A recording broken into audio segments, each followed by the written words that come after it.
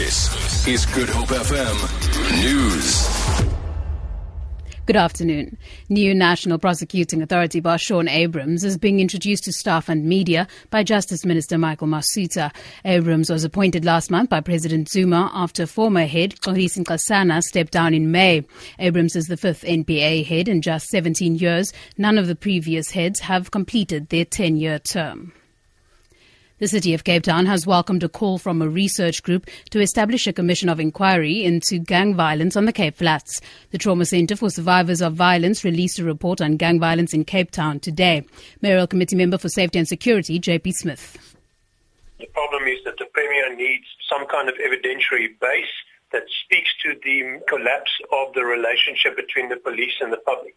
At no point has there been a well enough based or motivated legal case that says that the community have lost faith in the police and call on the Premier to do such a commission. From the city side and from my side, I would strongly welcome such a commission of inquiry.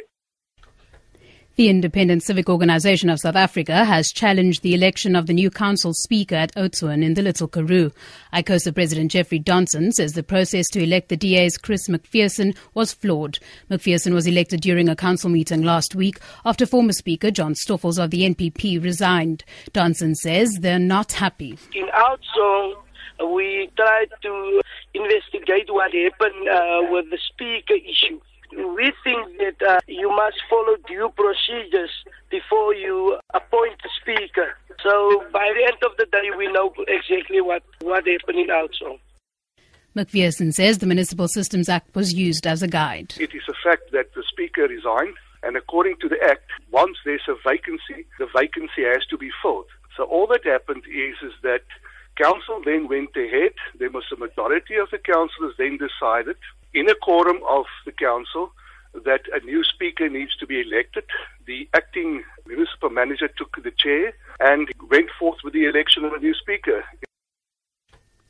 And finally, Transport Union Satau has vowed to continue its strike at the Huguenot Tunnel outside Paarl. Workers downed tools late last month to demand a 400 rand pay hike. Satau says tunnel management Telkom is offering 305 rand. Western Cape Traffic Authority say operations at the tunnel have not been affected. Satau spokesperson Maidinati Mtwa. We 100% welcoming the support of COSATU, and we have engaged with COSATU to make sure that COSATU put its weight behind our strike fully to ensure the effectiveness of the strike and to ensure that at the end of the day, this strike is resolved without being prolonged. For Good Hope FM News, I'm Danielle Buse.